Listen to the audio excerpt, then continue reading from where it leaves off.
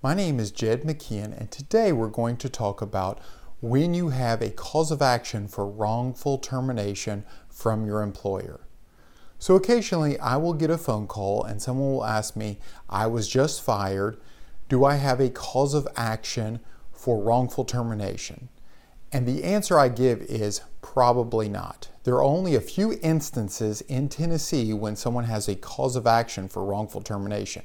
Why is this? Because Tennessee is considered an at-will state. An employer can fire you for any reason and no reason, and there are only a few exceptions to this.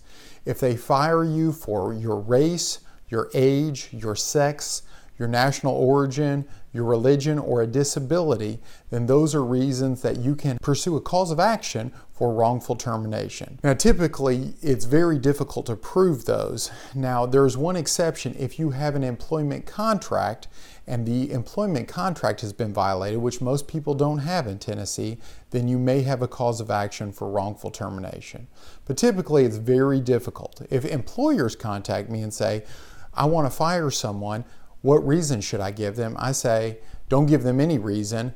Just say it's not working out. That's because it's an at-will state. You don't have to give them any reason, and giving them a reason may end up hurting you in the long run. You can find out more about this legal issue and other legal issues by going to my website, attorney-knoxville.com. You can also view my other YouTube videos. You can also find me on Facebook and Twitter.